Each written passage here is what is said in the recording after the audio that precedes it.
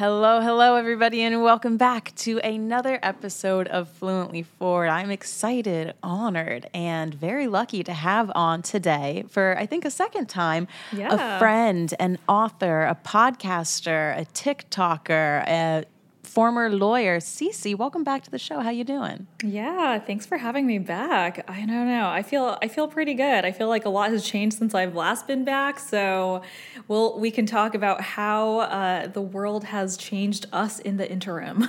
I mean, I'm so excited to have you on for Succession because talk about someone who knows all about like business moguls trying to get ahead. Like we're going to have so many thoughts on this because the last time you were on, we talked a little bit about like celebrity law. You had your podcast currently workshopping. You are now a podcast queen. You've also got Sense and Sensitivity with Hannah Stella that you're doing and a book out on the way, I think, right? Those are like the major changes.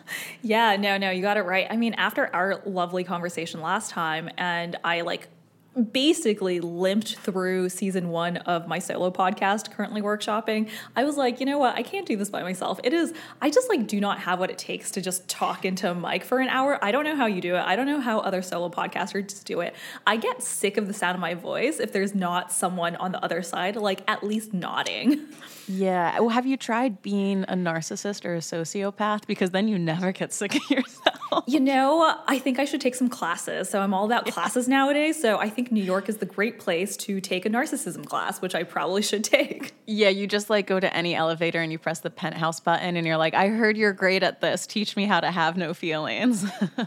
Exactly. But in the wake of that, as I try to work on my narcissism, I did decide to team up with someone else because I love podcasting. I love the medium. I love talking to people, but I was like, I can't do it alone. So that kind of led to my new podcast, Sense and Sensitivity with Hannah Stella. And the conceit is really that, she was a stay-at-home housewife. I was a lawyer. Last year, we both blew up our lives and are trying to make it doing God knows what in this world. And it's been a fun journey. Also just learning and getting to talk about our respective worlds of New York. But I am mostly just working on my book. It's due in a year, but that means that it's going to be published 2 years from now. And I hate when people are like, what are you doing? And I'm like, I'm working on a book. And then they ask when it's out. And I have to just say, 2 years from now. It makes it seem like I'm doing nothing in the interim. Isn't that wild? I wonder if instead you did it by I don't know. For me, I'm that's one more fine line away.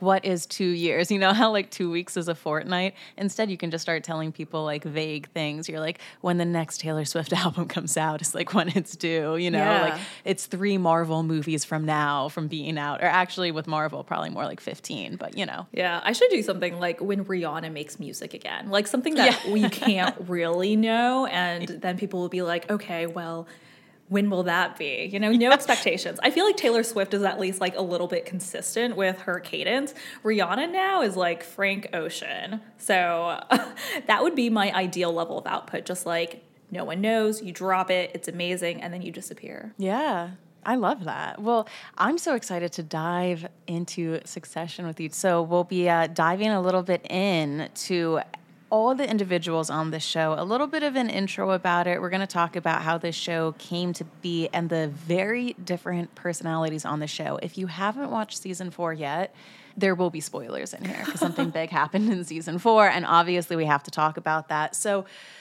before we even get into the intro of the show, how did you get into Succession? I binged it all in the past month because everybody told me that they wanted an episode on it. And let me tell you, I've been walking around whatever show you binge, you kind of start to mimic the characters on it. If I watch 3 episodes of It's Always Sunny in Philadelphia, I'll call my mom and be like, hey, bitch, you know what I mean? But with Modern Family, if you binge that, you're nice.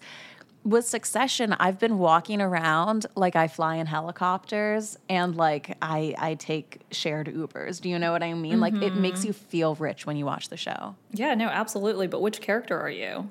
Are you all of them? Are you one at a time? Well, you know what? I'm a little bit of a con head because I feel like he loves those conspiracy theories. I feel like he doesn't want to be a part of the noise. He's happy taking a back seat. He's not trying to get that power. And I feel like he just wants to make love to a beautiful woman in New Mexico. And I'm like, that sounds kind of fun, doesn't it? Who are you? Are you Shiv? Oh gosh, I think I'm like a mix of Kendall and Shiv, which is not flattering to who I am at all. Because I think honestly, they're two of like the most heinous, devious characters on the show.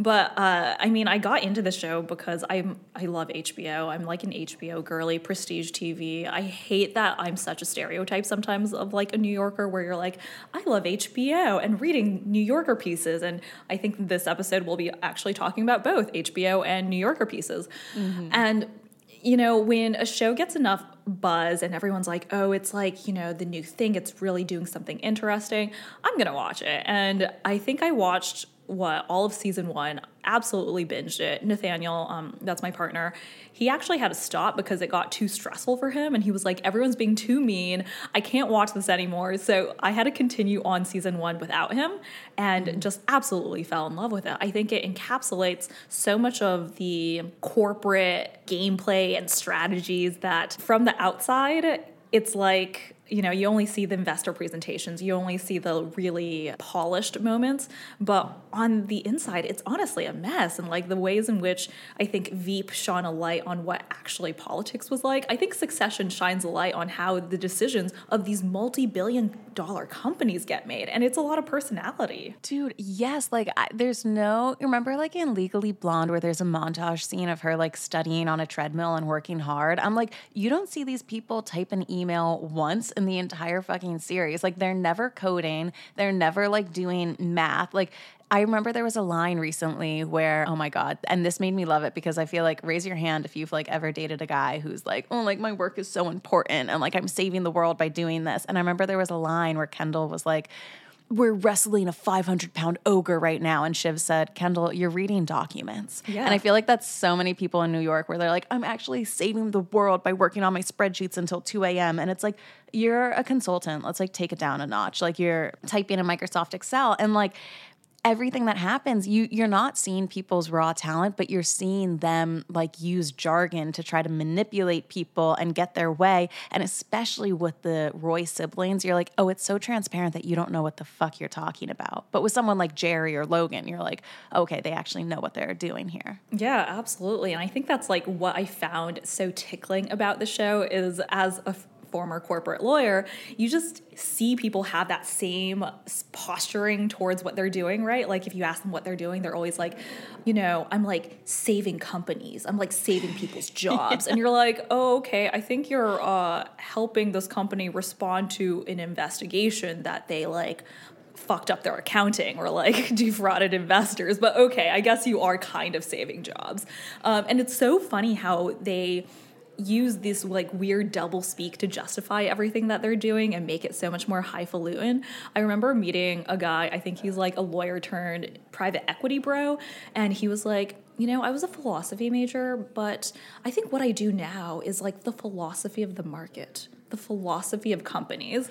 And it's like, I know you can't make this stuff up, which is what I love. Is I do think, especially like Jesse Armstrong and his team of writers, they are so much about verisimilitude and doing their research that it makes me cringe when I watch the show, because the language, the like use of corporate speak to advance your own goals is just so spot on. It's both like, it's affirming to my own experiences in corporate America, but also healing in a way, to be like, oh God, I wasn't crazy when I heard someone say this like philosophy of the market thing and just like cringe on the inside. Because other times it's just like, you know, it's just you two and you're like, am I crazy? Like, is that a reasonable thing to say? Yeah. And what I find interesting too is that HBO is diving into this world with Succession and White Lotus, where why do we love to watch, you know, filthy rich people with like no morals or ethics whatsoever, and we're just like obsessed with watching it. I don't know if this is like a recent trend, or somebody who knows more about like sociology could probably tap into saying like, oh, there's a reason why now in a recession we're drawn to watching these rich evil people. And maybe it's because when I watch White Lotus and Succession, sometimes I go, oh, like wouldn't it be nice to be a billionaire? And then you watch how fucked up their lives are and you're like, I'm okay. I'm okay with what I'm doing right now, because I guess that's not wonderful either. So I just wonder if they're going to be making more shows like this. Could you see that happening? Yeah, absolutely. I think there is an interesting moment in Hollywood now where we are open to a lot more shows that are more like Greek tragedies in a way, like they're about catharsis, right? I think previously when things were good, we watched a lot of shows that were for entertainment purposes, but now that we are headed towards a recession, it seems like the world is burning.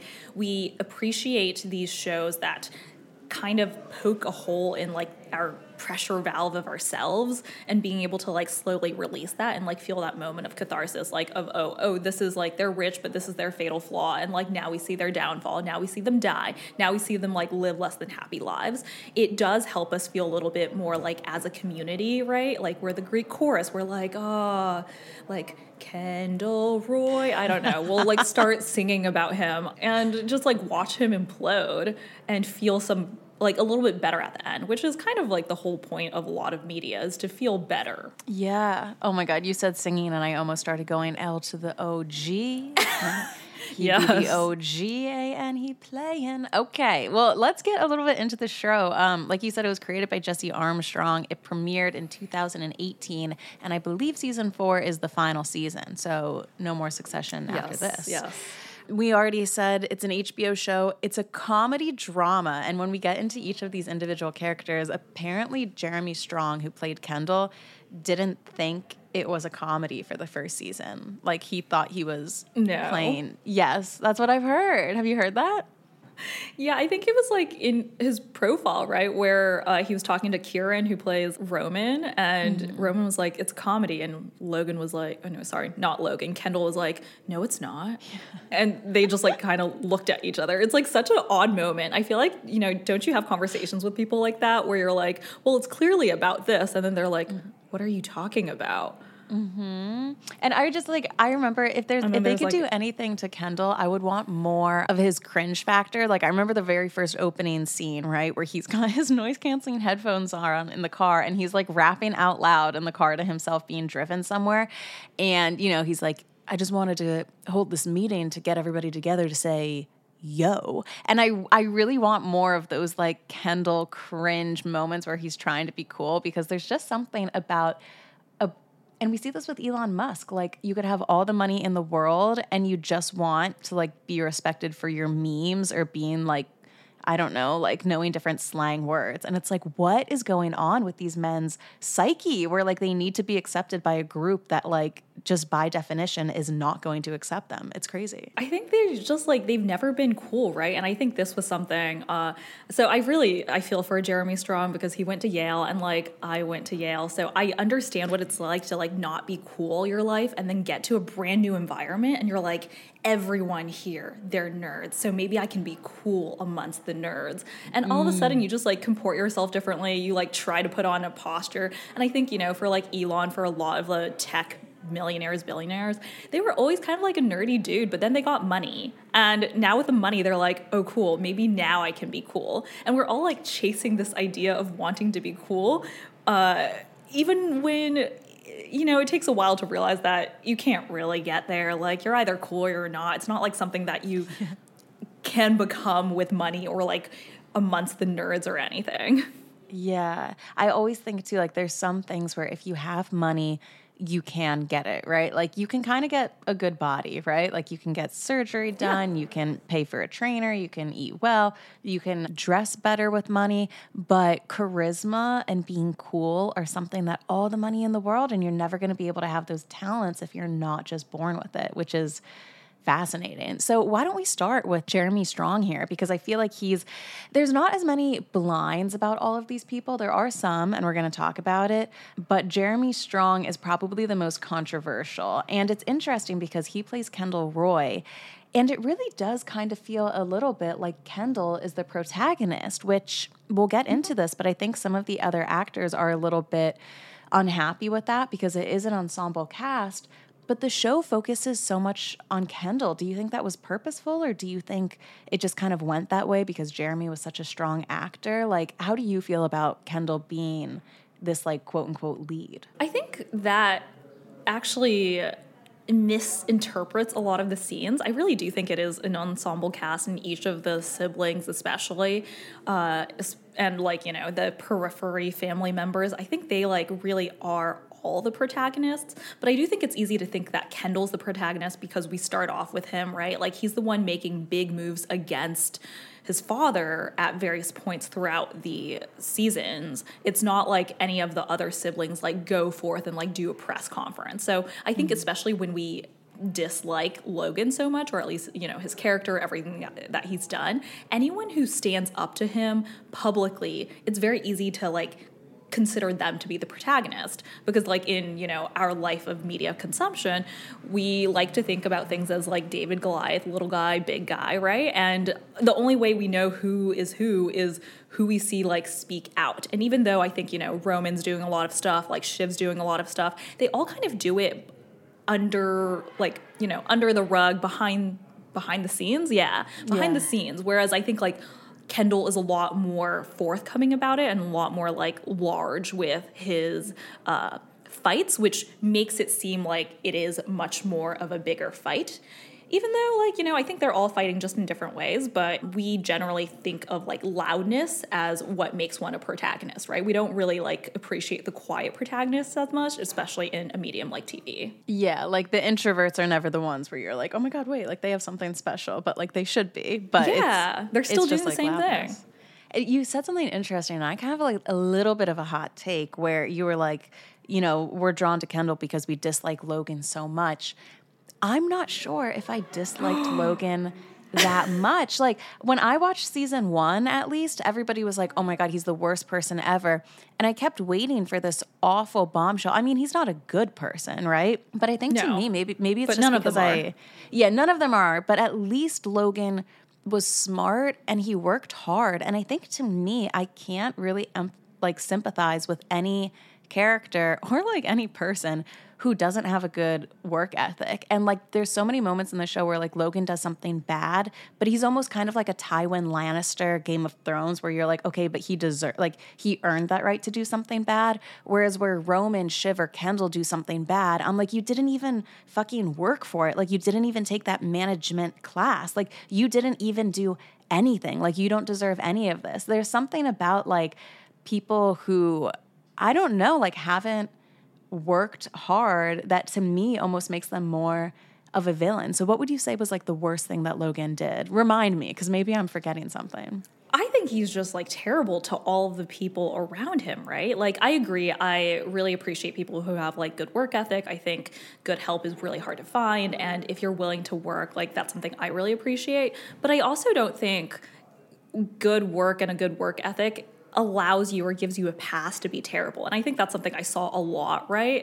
In Big Law was a lot of people who were like, well, I worked so hard, you know, I had to suffer through all of this. And now they do think that it gives them a pass to be terrible to everyone else. And I think that just like annoyed me so much. I agree, you know, the siblings, it's not like they have a pass to be terrible as well because they also didn't work much, like you said. But I just don't think there's ever a point in your life where you can be like, man, something happened to me so much, or I had to work so hard that now I can just treat everyone terribly.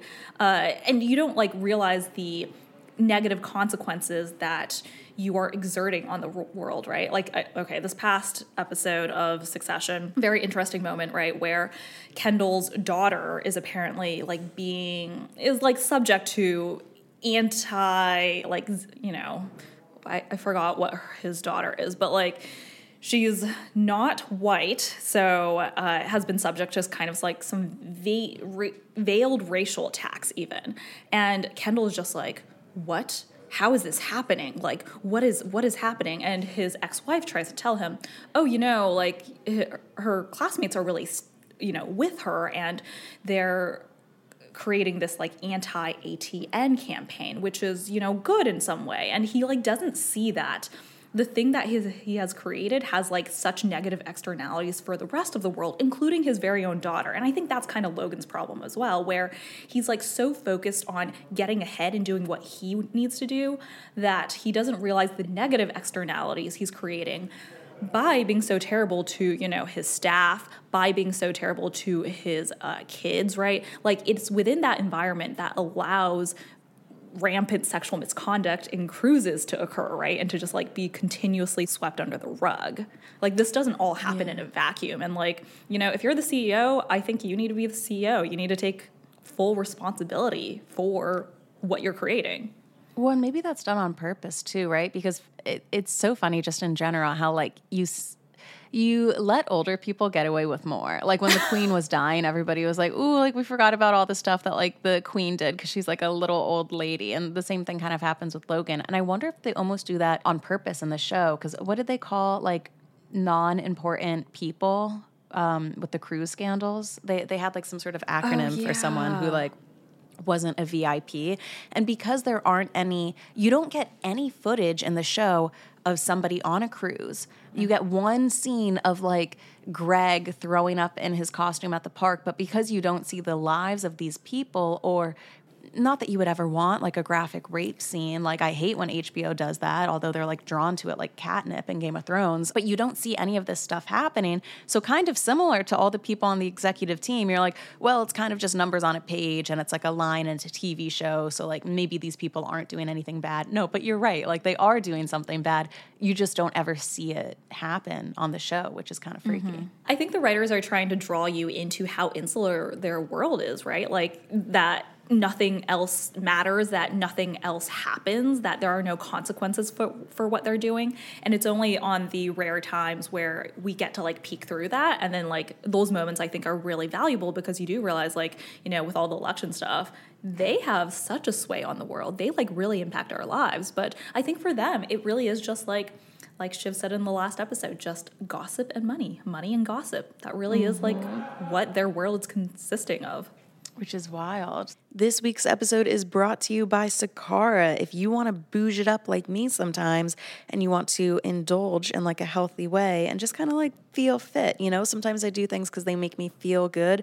Sakara is that. They've got these flexible signature nutrition programs where they will send you different meals. You can pick from breakfast, lunch, dinner. You can pick how many you want, how many throughout the week that you want. It's a subscription program where they will send these meals to you. They also have on their website different snacks, teas, bars, all of this. You're going to be able to get 20% off of it because you're a Fluently Forward listener. So if you want to check out any of their ready-to-eat, delivered to your door meals or anything else, they've also got vitamin supplements, everything online. You can go check it out at sakara.com. That is sakara.com/fluently, and you're going to get 20% off of your first order, which is a real bang for your buck. So go check out sakara.com. Check out their meal programs. If I were you, they're all good. The lunch and dinner ones are the best for me. Sometimes I would swap and I would have like the dinner at lunch, the lunch at dinner. Go check it out. And honestly, it's just a great website to browse because you get a little bit inspired because all the meals are so creative. So sakara.com/fluently. Head on over there if you want 20% off of your first order. Okay, well, let's dive into Jeremy. So Jeremy played Kendall, the maybe protagonist or maybe not. So before he was in Succession, like you mentioned, he studied English at Yale, and he got his start acting in different plays. And he has always been known for his very intense acting method. It's like method acting, but a little bit more extreme. So he stays in the role of Kendall even after cameras stop rolling. And Brian Cox was quoted saying that this was fucking annoying, and we'll get into what other people think of this. Personal life for him, he has a wife, a Danish psychiatrist, Emma Wall. They've got 3 children together, and he's very good friends with other people in the acting Hollywood scene. He's really good friends with Michelle Williams. He's really close with Anne Hathaway. She's actually spoken out a little bit in his defense after some pieces have come out painting Jeremy to be a little bit of an eclectic weirdo. And we're going to start with some of his interviews by diving into the GQ article. And I don't know about you, I love the part of celebrity interview articles where they begin with like how the person sat down and what they ordered for breakfast and what they wore. Like, it's stupid, but I love that. And this was his first quote because he was like wearing brown. He goes, "My wife told me that somebody said something like the 3 things you're going to be certain of are taxes, death, and that Jeremy Strong will be wearing brown." And just that initial line, I'm like, okay, so he like is okay with, even in a quote, referring to himself in third person, and also like death and taxes and me wearing brown. I feel like consistently Jeremy Strong takes everything to the most serious level. And it's like, you're wearing brown. Like, I wear pastels because I have rosacea. Like, it's not that serious of a thing. And he's like, death, taxes, and me wearing brown. So like, just from the get-go, did you expect Jeremy Strong to have this acting style and be so serious when you saw him as Kendall Roy? Honestly, I think sometimes it's really hard to tell what an actor will be like in real life, right? From his role. And I actually didn't think he would be as close to Kendall Roy as he wound up being. And it really was like, until the profile, I was like, oh my God, like you're perfect for this role. But Kendall Roy is like such a caricature. It is hard to imagine anyone actually being so like him. But yeah, you're right. His like hyper seriousness, his like, you know, his like creation of his own biblical quotes through just quoting a bunch of people all the time. These are all characteristics where I'm not surprised about after the fact, because honestly, I think a lot of like Yale students / Ivy League students are like that.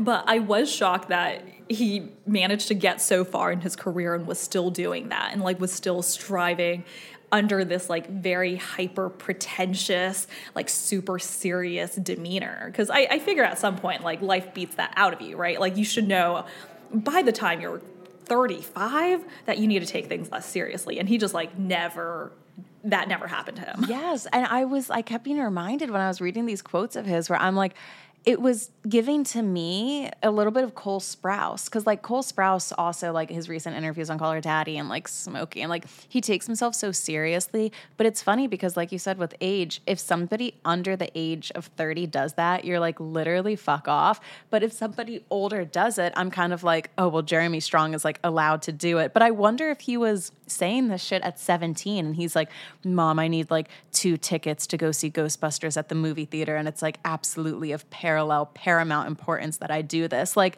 I just wonder if he's always been a serious little kid. I'm sure, because he got like, I think even before he got to Yale, so like, before he was 18, he managed to get working on sets with the like 3 actors he idolized, and it was through just like cold letter writing. Like he had, can you imagine this like 15-year-old, 16-year-old kid just being like, I want to work with these actors so badly. I'm going to write these letters. And this is probably like before we just easily had access to printers. Like this is not just a kid who's trying to have fun. He always seems like very much to the extreme. And I say this with love as someone else who was like very much to the extreme as a child, but he takes it to another level. Wait, I know we've talked about Enneagrams before, and like, he's definitely not a 7. Like his priority is not having a good time. Like I would guess he's probably a 3, like dedication to the craft, or maybe 3 is more about achievement, but like, yeah, I don't know. I think, so I'm a 3, and I think I care too much about what people think. I think he doesn't really care about what people think until it gets like blown out of proportion, like the New Yorker article. Yeah. But he, to be like 35, 40 and still acting in this way, you can't really care about what other people think. So at some point, people are like telling you that you're too weird. And it seems like he did have moments in his career where a lot of people were like, hey, like, this, you don't need to do that. Like, or, when he got kicked off of that Catherine Bigelow movie and he like cried and like begged for his role back. I can't imagine that. Like would you beg for a job back?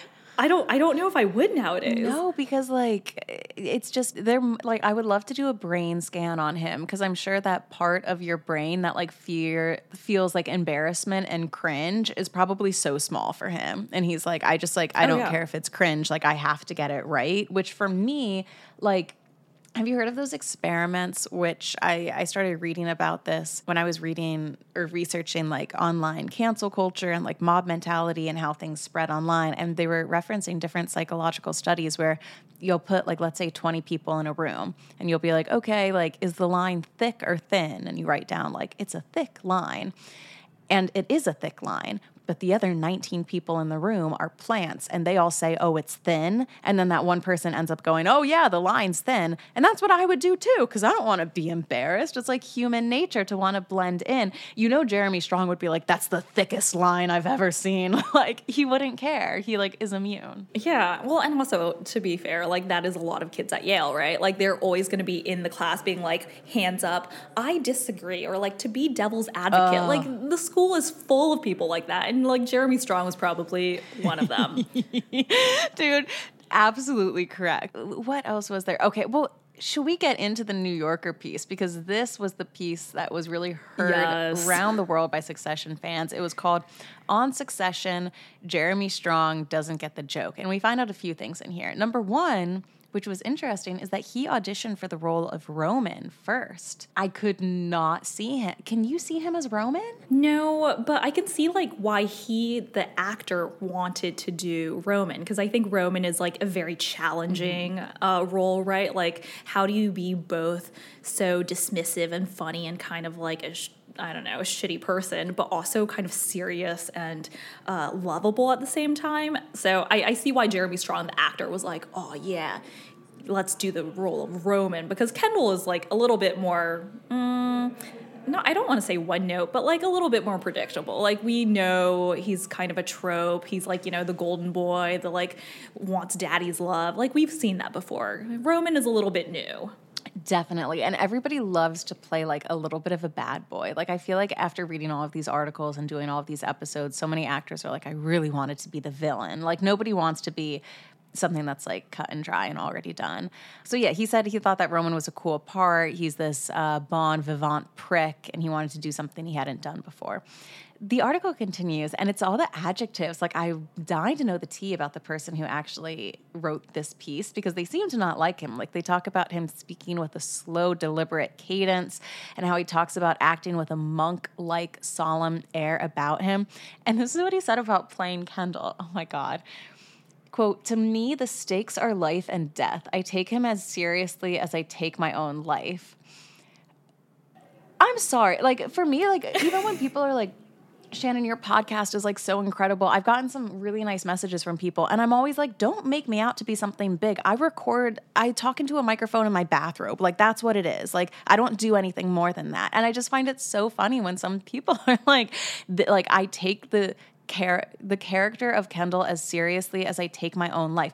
I hope not, because like, you don't need to buy health insurance for him. Like, he doesn't have a mortgage. Like, you have children. Like, he's a character. He's fiction. So like, I don't know. I guess I'm just like tickled by this, and I hope he isn't actually being serious, right? I think he is, I think he really, like, some people just take their work so seriously, and I feel like I am guilty of that, because I think, up until 2 years ago, I would have been like, I am a lawyer, and like, it is what I do. It is my soul. It is like who I am, my definition, my identity. And I feel like he's like that with acting. Like, I really do think he takes it so seriously, and he's probably surrounded by people who also take it so seriously. Yeah. And that's kind of like, you live in this bubble where you're all like just taking the craft so seriously. And I remember, so at Yale, I like tried to join the literary magazine first, because I was like, oh, I love writing. Like, and the first meeting I went to, I quit. I was like, everyone is taking themselves so seriously. I feel like they all want to smoke their menthols and,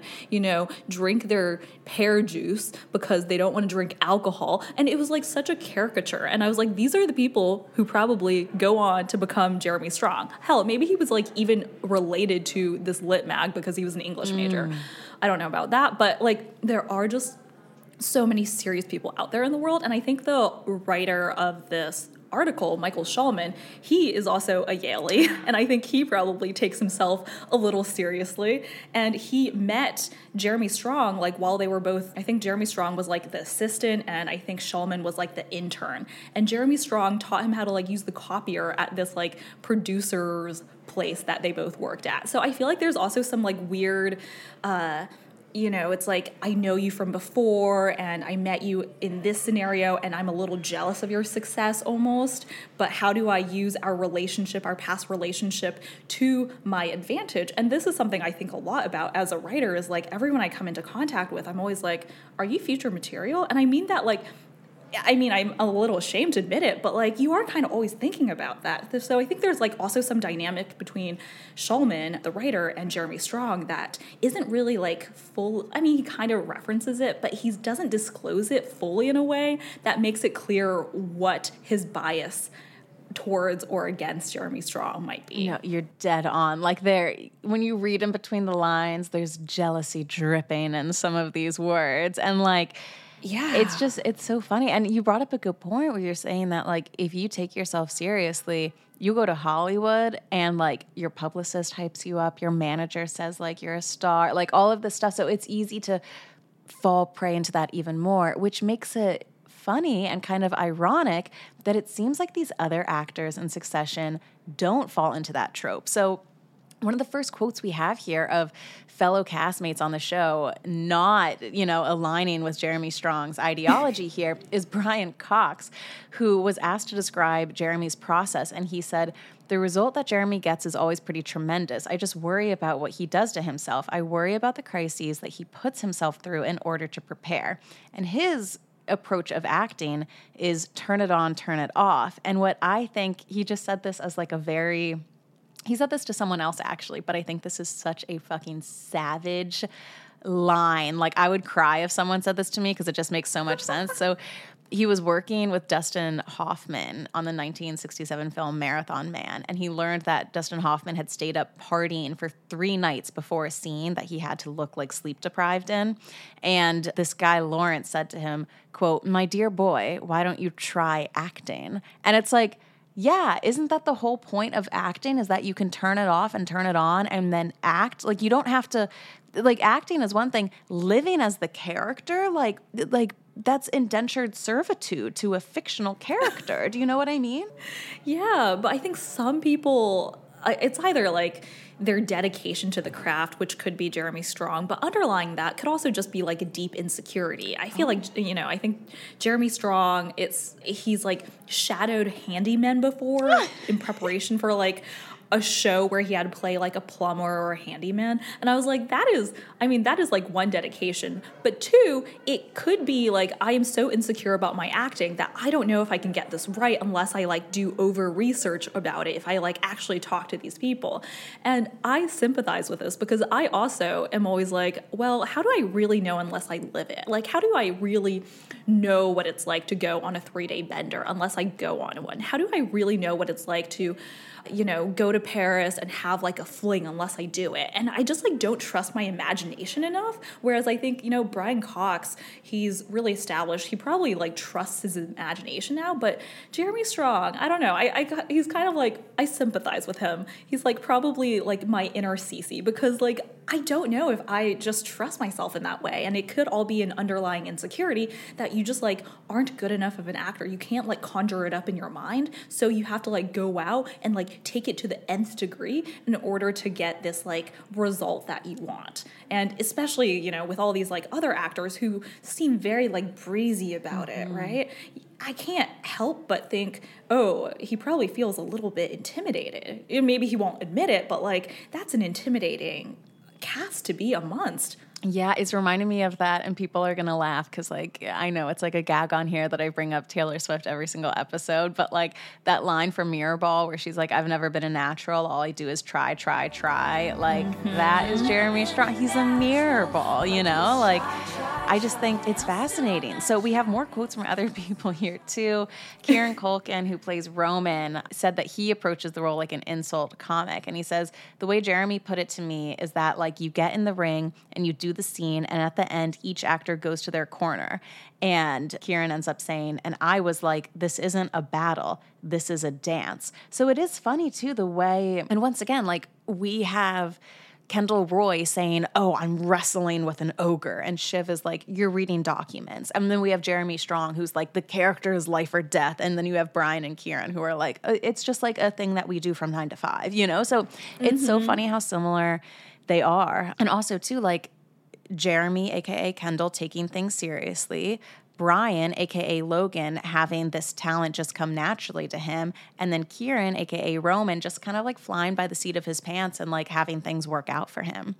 We also have Matthew McFadden, who plays Tom, and he was a little bit, love him. yeah, and he was Darcy in Pride and Prejudice. How long did it take for you to realize that he was Mr. Darcy? Honestly, I think I had to read a review or like a recap of an episode, and someone was like, wow, that scene, isn't it so appropriate that Mr. Darcy is the one? And I was like, stop. But it made so much sense. Like, I didn't know. realize it until like 2 seasons, and I'm like, who is this like fucker Tom? And I keep going back and forth because in some scenes I'm like, oh, I love Tom, and then in other times I'm like, sociopath, like crazy. And then when I found out he was Mr. Darcy, like everything changed for me. Like and then I went back and I watched Pride and Prejudice, and like it was a whole thing one night. But I just cannot fathom like how you could be Mr. Darcy and then also be chucking water bottles at Cousin Greg, like the range. Yeah, I mean, he's a great actor, and he's also, isn't he British? He's like not American at all. And in preparation for this role, he was like, I'm so excited to be playing an American part because in the UK, there's so much American culture, and now I get to really tap into it. Like, speaking of someone else who like must be so confident in their acting. Any of the, like Sarah Snook is Australian, right? You know, Matthew McFadden's British, and they're just doing American accents like it's NBD. Mm-hmm. I don't know. I think there's such a confidence there, and their range is crazy. And again, going back to Jeremy Strong, I would find that so intimidating. I'd be like, what am I? I'm just like some random working class kid from America, and all I've done are like these few shows, and I haven't had a breakout role yet, and I'm 40. Yeah, I didn't even think about it that way. Well, I mean, Matthew was a fan of him. Apparently, he just found the discourse around Jeremy Strong's acting, quote, frustrating because he was the one who said that he views Succession as a true ensemble piece and that Jeremy Strong's method is, quote, not the main event, which I could see that. I would be like a little bit bitter about that. Do you think that his quote on that makes sense? I think so. And I think in general, the response to Jeremy Strong's acting method is a little overblown. I think in general, we like to criticize people who try, right? Like if they try too hard, we're like, oh, that's cringe. And Jeremy Strong is out there trying a lot and trying very hard. And he told us all about how hard he tries. And of course, in the online hemisphere, we're all going to go after him for it. Like, people hate people who try. Dude, I love it. You're kind of turning me into a little bit of a Jeremy Strong apologist. Excellent. Because you know what? Like, Kendall, like, hasn't worked hard, but Jeremy Strong, damn it, he has. And that gives somebody my respect. So, you know, I like that. Yeah, he's actually like Logan. Yes, he's more like L to the OG in person. Let me tell you a little bit about Next Evo Naturals and their CBD products. I take Next Evo Naturals. You've probably seen me taking them on Instagram. I have 2 particular use cases for CBD. One, when I've had too much coffee and I get the jitters, I take a couple CBD gummies. And then also, sometimes you wake up in a foul mood and you don't know why. And for some reason, taking CBD just always makes me feel de-stressed and in a much better mood. So I've been taking Next Evo Naturals for, I want to say about a year now, and I absolutely love them. I love the taste. I love the smart sorb CBD that they use. So basically, this means that you're getting faster absorption than any other product, 4 times faster than other products. They also have a great deal for Fluently Forward listeners. So if you want to upgrade your CBD, go to nextevo.com/fluently to get 20% off your first order of $40 or more. That's 20% off $40 or more at nextevo.com/fluently. We also had different actors who also came. This New Yorker piece really shook up Hollywood for a bit. So Jessica Chastain, Anne Hathaway came to his defense. Jessica said, I've known Jeremy Strong for 20 years and worked with him on 2 films. He's a lovely person. Like, all of this shit came out. Then Aaron Sorkin shared a statement, but he doesn't have social media. So Jessica Chastain shared it on his behalf. So like everybody was coming to bat for him. And I feel like he ended up, you know, at first, those first 24 hours, I feel like everybody was like, Jeremy Strong's weird. And then after it, they were like, that fucker who wrote the article was actually kind of the bad guy. Yeah. Again, it's like, if you try and your colleagues see that you try, they're not going to be like, Jeremy Strong, why the fuck are you trying so hard? Like, they appreciate the product. Like, you like your coworker who tries a lot and like stays up late and helps you, even though from the outside, like outside of your corporate setting or your work setting, it is a little weird to like be so devoted to your work and to like try so hard and be like there overnight. But within the confines of like your working relationship, I don't know, like, as a director, don't you appreciate the actors who try, even if it's a little over the top? And also, at least he's not one of these method actors where I always find it so funny when people are like, ooh, my character is like a playboy deviant rapist, I'll method act. And then like they'll have like a movie where, you know, they're playing a character who's like a saint who gives out bread to homeless people, and they're like, no method acting for that one, I don't think. And I'm like, why is it that they're only method acting when they're like sending dead pigeons to people in the mail? And like for Mr. Rogers, I don't think Tom Hanks was like, oh, I'm gonna method act for a year and like read storybooks to children. Like they only want to method act typically when it's deviant. So at least Jeremy Strong's like not sending dead animals to his castmates. So he has that going for him. All right, now Sarah Snook. Yeah. You mentioned she's an Australian actress. She plays Shiv. Have you seen her in Predestination? Because I was Googling around online and people are saying that her acting in that is a must-watch. I haven't. Is Predestination a horror film? It's like a scary one. Yeah, I think it's technically a thriller, but if anybody's watched it, let me know. But yeah, her big break basically was Succession. And she spoke out to Variety in 2022 about this because she is kind of the only, I mean, there's other women on there, but she's basically the main woman. And she had said that she almost turned down the part because she was concerned about sexism. And she said, if the world is going to be interested in a bunch of white dudes talking about business, and if I'm the only woman in that, then I'm likely to get sidelined and be like some sort of prop. I don't feel like that personally, nor do I feel like I want to compete for that. And it's interesting because they make Shiv a powerful player, and I like that she was involved in her own thing before she got on board, but it's very easy to see in season 4 her being pushed out. Now, with your background, I would assume that you would co-sign this and say that when it comes to the high-powered corporate world, women are definitely pushed out. Yeah, and it happens like in such sinister ways too, right? Like it can be just as subtle as, you know, I was talking to someone who said that when they got married and took like a month-long honeymoon because they'd been like working themselves to rags essentially for the past like many years, after they got back from their honeymoon, they just started getting iced out of stuff. And there was this, I mean, you can't really prove it because it takes a lot who would admit to this, but they suspected that it was because the partner was then worried that she would get pregnant and then go on maternity leave and like disappear. And this happens all the time in very subtle ways, right? Yeah. Like, and you can't really quite prove it. And it's just like all happening around you. And you're like, what has changed? Like, has the temperature in this room absolutely changed and I didn't know it?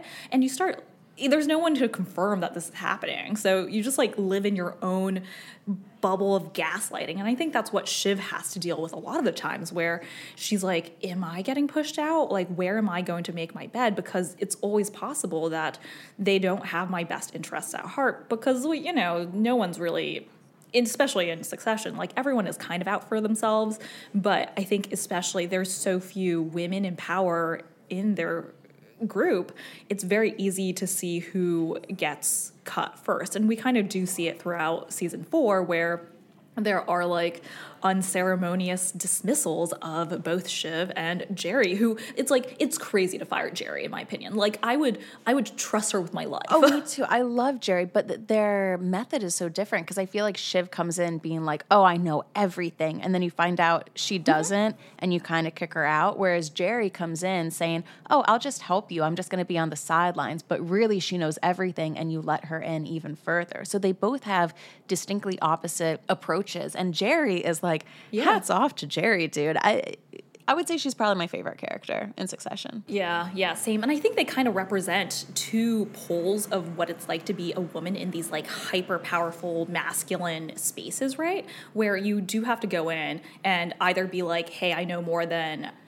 I actually know, because you need to kind of like have this puffery, do what the men are doing, and just pretend like you can actually, you know, sell yourself in a way. But then the other way of navigating corporate spheres as a woman is through this kind of like more insidious way of like, oh, you know, I just want to help. Like, oh yeah, like maybe have you thought about this? And you kind of learn how to adopt both tones as a woman in like meetings, because you can't actually just go out and say what you mean all the time. Like that's just not acceptable. So I love that Jerry and Shiv kind of represent these like two poles of what it's like to be a woman in the workplace. Yes, and I find it like, remember when Roman was sending pictures of his dick to Jerry? Like Jerry just like Who could forget? right? Like I mean, an HBO showed that shaft. I'm sure it's like not actually his, but Jerry just kind of took that in stride, and you could tell she was like keeping it in her arsenal. Whereas I'm sure if like somebody did that to Shiv, she would have gone on the offensive and done something like step one when it happened.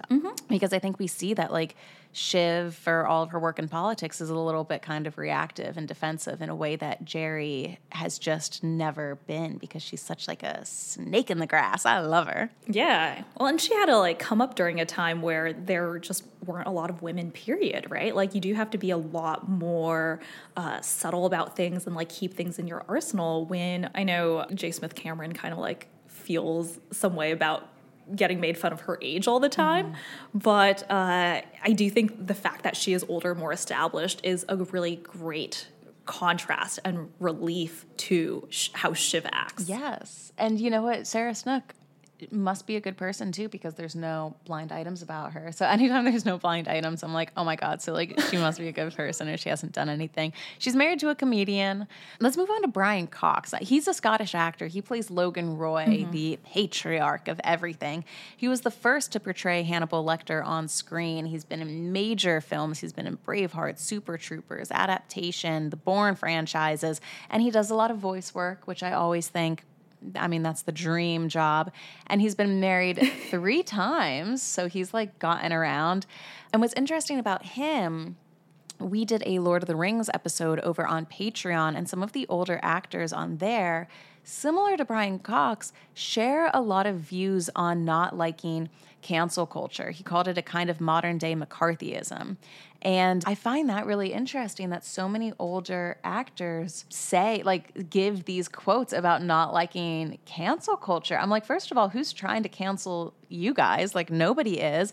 Where do you think that comes from? Because if I looked for a quote on any actor over the age of 60 who talks about cancel culture, I can kind of find it. So I find that interesting. Yeah, I think it has to do with the fact that we live in a world now where everything is so much more recorded all the time, right? Like, we might be outside and we might not be recording, but someone might be recording. And we like kind of live in an increased perpetual fear of doing something wrong, which, like, let's be frank, we're all going to do something wrong at some point.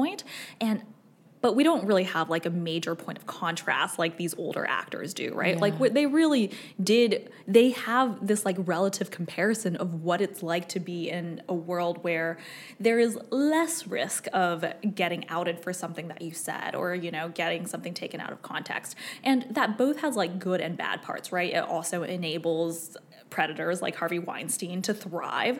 But there is something lost when you do feel like every move you make, everything you say could be used against you. And you have this like, you just move less freely through the world. And I think the older actors are kind of responding to this new reality where they do feel like they have less freedom. They can't say what they want to say all the time. And maybe what they want to say isn't good, and that's a good thing. But maybe what they want to say is actually, you know, nuanced and fine addition to the conversation that they are now afraid to say. Yeah, that's a good point. Like, I mean, even for me, it's crazy that we now live in a world that's so digital because, right, we're millennials. We grew up, like, having a home phone. Imagine, like, not even having, like, a home phone. I mean, I'm sure that they did. But you know what I mean? Like, that's a completely different world to come from. Other than that, like, he's pretty outspoken. He does like a little sassy quotes here and there. Apparently he's not very good at learning complicated scripts quickly, because I think they would change a lot of the lines in and out of Succession, so he would kind of piss people off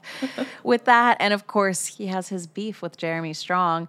There wasn't really too many blind items about him. There was one saying that a character on Succession would not be in much of season 4, which I think we can now conclude was basically, we all knew Logan was going to like die at some point, spoilers.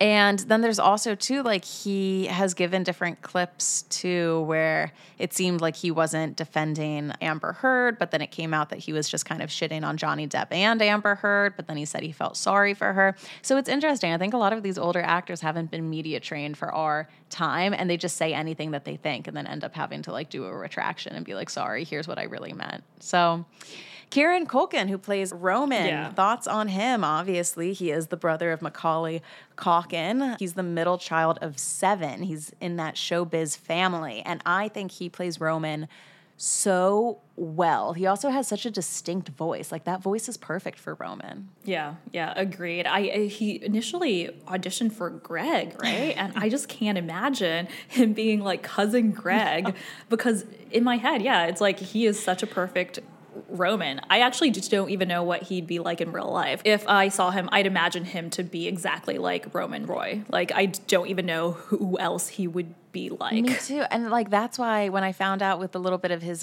dating history, and we'll say here one blind item, but he dated Scarlett Johansson for a bit. And I'm like, but how? Because like, he doesn't have sex. He just jerks off onto windows. And then I'm like, oh, no, sorry. Like, that's Roman. That's Roman. That's Roman. But let me read this blind. Yeah. It says, this sexy movie actress and this intense actor have been friends since they were kids. She definitely has a higher profile than he does, but lately he has been landing some big roles as well. When reports about them playing kissy face started to appear recently, it was puzzling because they make for a rather odd match. Well, we have a scoop for you. It's not a real relationship, just a temporary bearding gig, which, like, you know, it's not a blind item episode unless you talk about bearding. But I will say, like, Macaulay Culkin dated Mila Kunis. I bet those Culkin, whatever, like, that family must have some serious pheromones because, like, they get freaking ladies, dude. They get ladies. Yeah. I mean, there is something, they're unassuming, right? Like, they look so nice and unassuming that I would be a little bit like, oh, that's interesting. You're an actor, like, you're in things, you know, compared to the Chris Evans, Ryan Goslings. It's like, I get those, but, you know, the Kieran Culkins, the Macaulay Culkins, you're just like, how does this work? And you kind of want to, like, see if there's some, like, hidden sauce there that you kind of have to experience for yourself. So I see the traction. Right? What's funny is that a lot of these blind items come mostly from Dumois when it comes to Succession rather than Crazy Days and Nights or Blind Gossip. But there was one Dumois item here that says, there's definitely a divide between the Succession cast. 2 cast members can't hide their disdain for a certain actor on the show. The one that frequents on here doesn't share the same disdain. And we'll get later into Dumois' like obsession with Les Braun.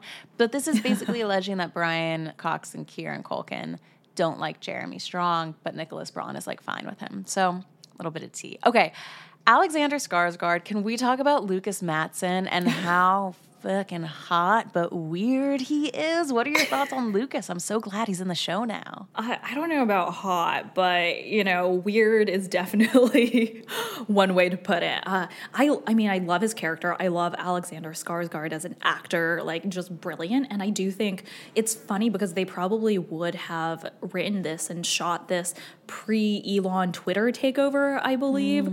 And you couldn't have predicted a more perfect confluence of like real events with the events of the show. And I think it kind of goes to show just how realistic, you know, Lucas Matson is and like how crazy and unhinged the random like tech billionaires that come in and like try to be this like futurist evangelist. Just like, I don't know, they're just like, they're so weird and we all treat them like geniuses. Yes. And I think that's the thing that I love is that it just like Succession, the show goes to show that being born rich, right, which we all think about. Like, I'm always like, man, wouldn't it be nice to have been born into a trust fund? I think about that all the time. But then you watch Succession, and it's like that cathartic experience where you're like, oh, I don't know. I'd rather have like a loving parent or like loving siblings or like something. And I think Lucas Matson is the same way, where sometimes we think, oh, why don't I just like create an app or like do some new money thing and like become a billionaire? Another way of getting into wealth. But then we see what Lucas is like and we're like, oh, I don't know about that. Like, is this any better than the old money? And then we just, at the end of the day, don't want to become rich. Yeah, and it's like that thing that his Eba, right? His like PR comms, Ebba, said, where she was like, he's not even a coder. Like, we just like said that he was, basically, to make him seem like cool. And like, isn't that what everyone says about Elon Musk? And like, I'm fascinated by his character because Alexander Skarsgård, sexy as hell. Oh my God. Like, he's so good looking, but he's able to play awkward just in his posture and like the cadence of his words and how they come out. Even though he's like a 10 out of 10 on a red carpet, when you see him in Succession, you're like, totally. Oh, there's something off with that guy. And like, he plays a little bit off. So He's Swedish. He was born in Stockholm. He started acting at age 7. And then it says here that he quit at age 13, which I find so funny. Like a 13-year-old putting in their notice. He wanted to have a normal childhood. Yeah, he's like, I'm about to be going through puberty and I don't want my face on HD cameras. I would have been like, me too. But then obviously he got back into acting. His first role in the US was in Zoolander. He was one of those boys who wanted to get orange mocha frappuccinos. And then everybody knows him mostly for his breakout role of Eric the vampire in True Blood. And I won't read every single blind item, but there were about, I'm scrolling through, 18 saying that he's like closeted and bearding, and like his relationship with Alexa Chung was like bearding, and like they didn't even like each other. I don't know. I mean, he's a handsome man. Yeah. Going back to at Yale, there was like this joke that 1 in 4, maybe more. And it was a joke about how many men would turn out to be gay, because like Yale's like a huge coming out school, and it led to like me and my friends in college like coming up with this term. I think we put it onto Urban Dictionary, TGG, tragically gay guy, because like we would meet so many like well-dressed hot men, like very well educated, like very sophisticated, and then we'd like, you know, swoon over them for maybe a few days, and then we'd find out, oh yeah, like so they were hooking up with this person, this guy at this party, and they were just like tragically gay. So sometimes I'm like, if they're too good to be true, they might be too good to be true. That's what I think when like everybody's thirsting over Pedro Pascal on TikTok now. I'm like, Yes. like maybe don't be. Like you're barking up the wrong tree. Allegedly. Yeah. Allegedly. Well, let's talk a little bit about Nicholas Braun, who plays cousin Greg. The first thing I want to talk about. Definitely straight. Yeah, definitely straight. And also allegedly maybe a little bit of a freaking creep. Have you seen this allegation video about him on TikTok? No. So Wait, something bad has... yes. So it was around Oh, no. for 24 hours and then it got deleted. And there was a girl on TikTok and she had photos. It was like a photo of her with Nicholas Braun at Coachella years ago. Why do I want to say 2016? I don't know why. Maybe that's not it. But basically, there was photos of them together at Coachella. She's on his shoulders. She's like, we hung out with him. We partied with him at Coachella. I was in high school. He wanted me to go back to his hotel room with him. And I said, no, I'm in high school. And he like still wanted me to go back. I ended up not going back with him.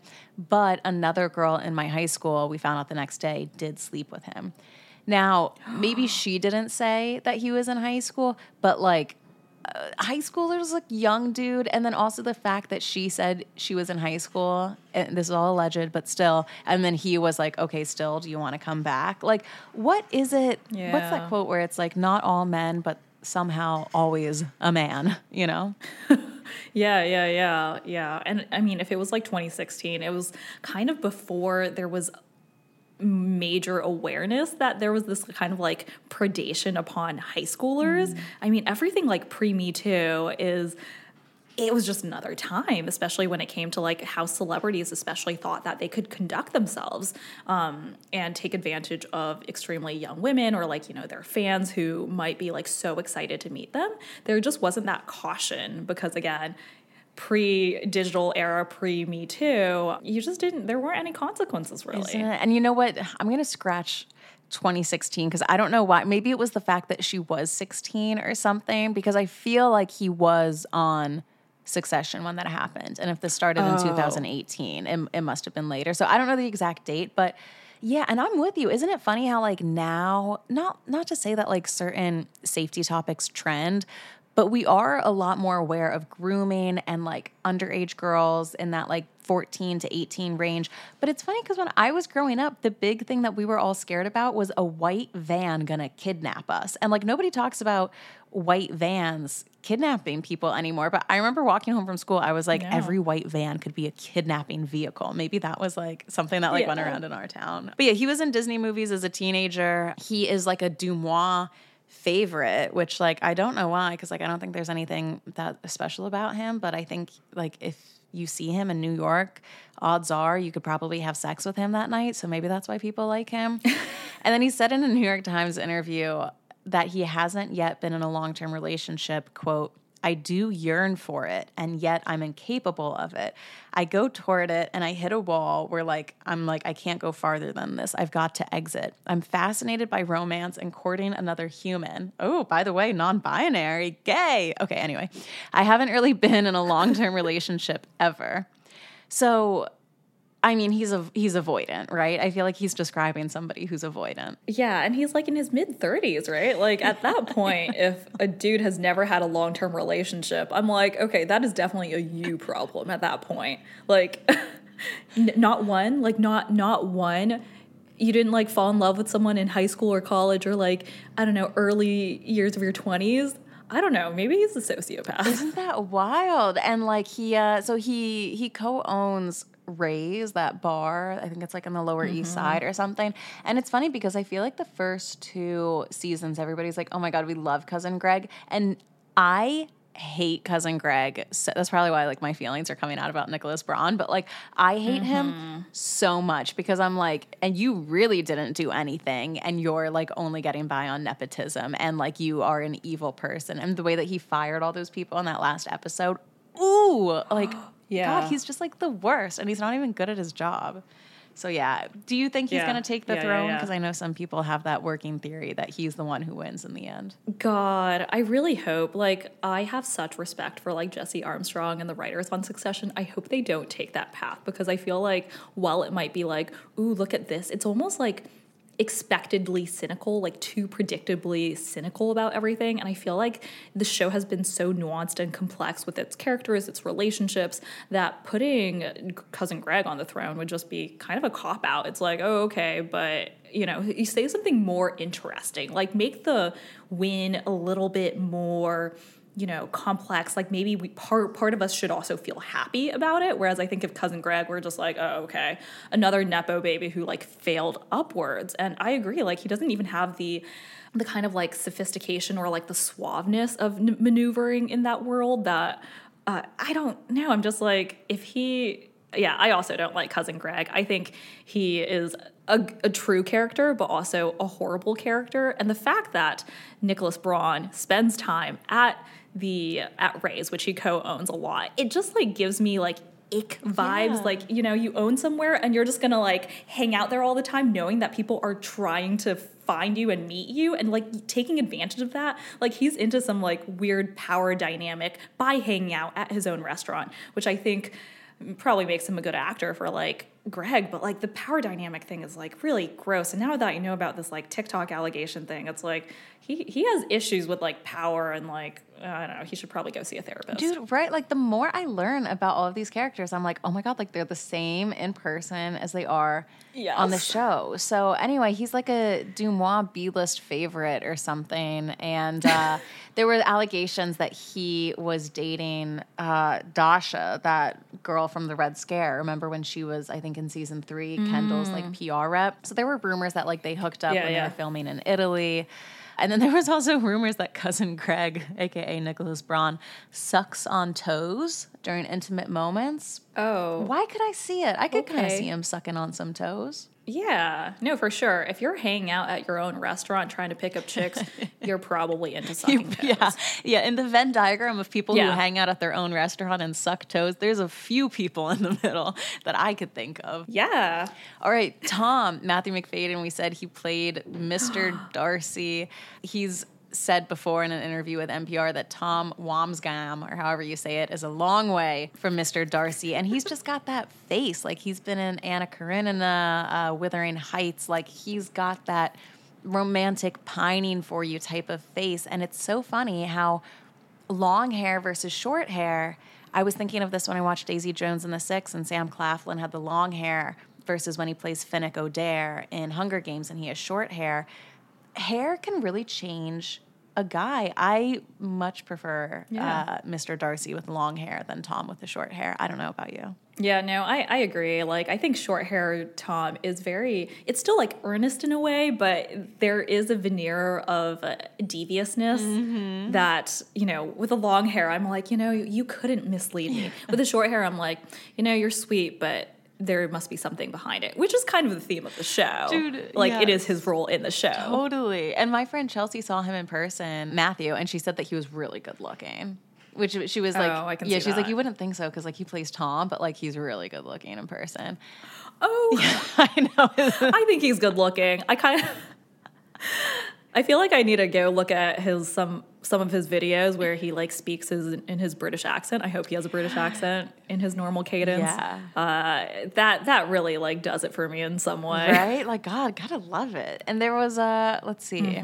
Oh, there was one blind item that was kind of interesting about how allegedly Army Hammer was spending all of his time on set during the filming of Rebecca trying to sleep with Lily James, sorry. But she was relationship with Matt Smith. Matt Smith plays the guy Damon or whatever on House of the Dragon. He was also in like, I don't know. Oh my God, True Detective? No, oh my God, Doctor Who? Okay. Whatever. He was in like some sci-fi thing. Anyway, so Army Hammer was hitting on Lily James on set, but she was in a relationship with Matt Smith. And then she was also fending off Matthew McFadden at the time. So basically, like, there was just some blind item about how everybody was hitting on Lily James for one moment. And then there was a wacky blind item, which is definitely false, but I'm saying it because it's so funny, that said that Matthew McFadden has a collection of cat anus pics on an old laptop that he carries around everywhere. And I know it's fake, but why is that so? I don't know what's funnier, whoever wrote it saying that it was the cat anus or that it's on an old laptop that he carries with him. Just like I feel like the person who wrote it probably does that and was like, I want to normalize this in some way. So if I submit it as a blind item, this will normalize it increasingly. And then I can talk openly about my collection of cat anus pictures. Cat anus. I think there's a quote in 30 Rock where like cat anus, cat anus, cat anus. And they're like trying to see like what words you can get away with saying on air without like getting fined. Yeah. Anyway, Alan Ruck, he played Connor. Everybody forgets about him, but not me, baby, because I am a con head. And his big claim to fame here is that he played Cameron in Ferris Bueller's Day Off. Mm-hmm. Yeah. He's so great in as Cameron, and also so great as Con. And I kind of wish he had more screen time. I like feel for him so much. He's just like kind of an outsider, always being like, I just want to do karaoke because I've seen people do karaoke and I just want to do it once. And I'm like, Con, like, yes, you want to be where the people are. You want to like live the life you see on TV, and instead you're stuck with these schmucks. Right? And also he's getting 1%, which is pretty good in the polls. And in Alaska, he said 4 to 6%. 4 to 5. 4 to 5, yeah. Yeah. He's doing phenomenally. And what was that thing where he was like, when I run for president, like one of the things I'm going to institute, semen retention. I was like, I would vote for that person. Because like how insane, like I feel like right now things are bad in America, bad. Yeah. But they're not funny bad. And if there was like a rule about semen retention, like it would be bad, but at least then it would be like funny bad, because it would just be so bad and like weird that you could then laugh at it. But right now it's like, oh no, I don't have health care. But if I didn't have health care and the government said that I had to like retain my semen, I would be like, at least it's kind of funny now. Yeah, I mean, I always say, how do you make people pay attention to boring things? Make it funny or scandalous. Yeah. So I feel like the government's getting there. I feel like there's more scandals every day. And maybe the next step will be making things funny. We'll have like funny politicians intentionally, not unintentionally. Wouldn't that be nice? Like, God, get some good script writers for those different speeches they're doing. And then as we wrap things up here, we got J. Smith Cameron, who plays Jerry. The J stands for Jean. I don't know why she goes by J. Smith, but she does. It sounds more neutral. You're like, oh, J. Smith. Is it a man? Is it a woman? Like, I'm thinking it's probably colonizer, good for, like John Smith. I would have put the Gene in there, right? Isn't that what you think? You think J. Smith? I'm like Johnny. Oh no, and you're like, you're the original. Yeah, but she has been in previous things before Succession. She was also in True Blood, so I wonder if her and Alexander Skarsgård met on the set. She's married, but obviously the internet ships her with Roman, because I feel like it was something that like we didn't expect to like him jerking off while she coaches him through it. But for some reason, why did it feel kind of romantic. I don't know, for some reason, like there was something kind of settling about it. And she's given quotes about this where she was like, Kieran and I, in a friendly way, started this sort of silly flirtation because we found we were sympathetic to each other. We got each other's sense of humor and we would riff off of each other. And she does seem like a riffer. She seems like she can roll with the punches. Mm-hmm. They kissed at the SAG Awards. And then they also fight too. She took to Twitter to say that she threw a drink in his face one night because he was making jokes about how, like, she was old and how, like, we have to get Jean Smith, like, to bed early. Come on, we got to go. It's 8 o'clock. She stayed up late. And then she threw a glass of Pellegrino in his face. Yeah, but, it's Pellegrino, so it's basically, like, cleaning, You use it to clean stains out of your shirt.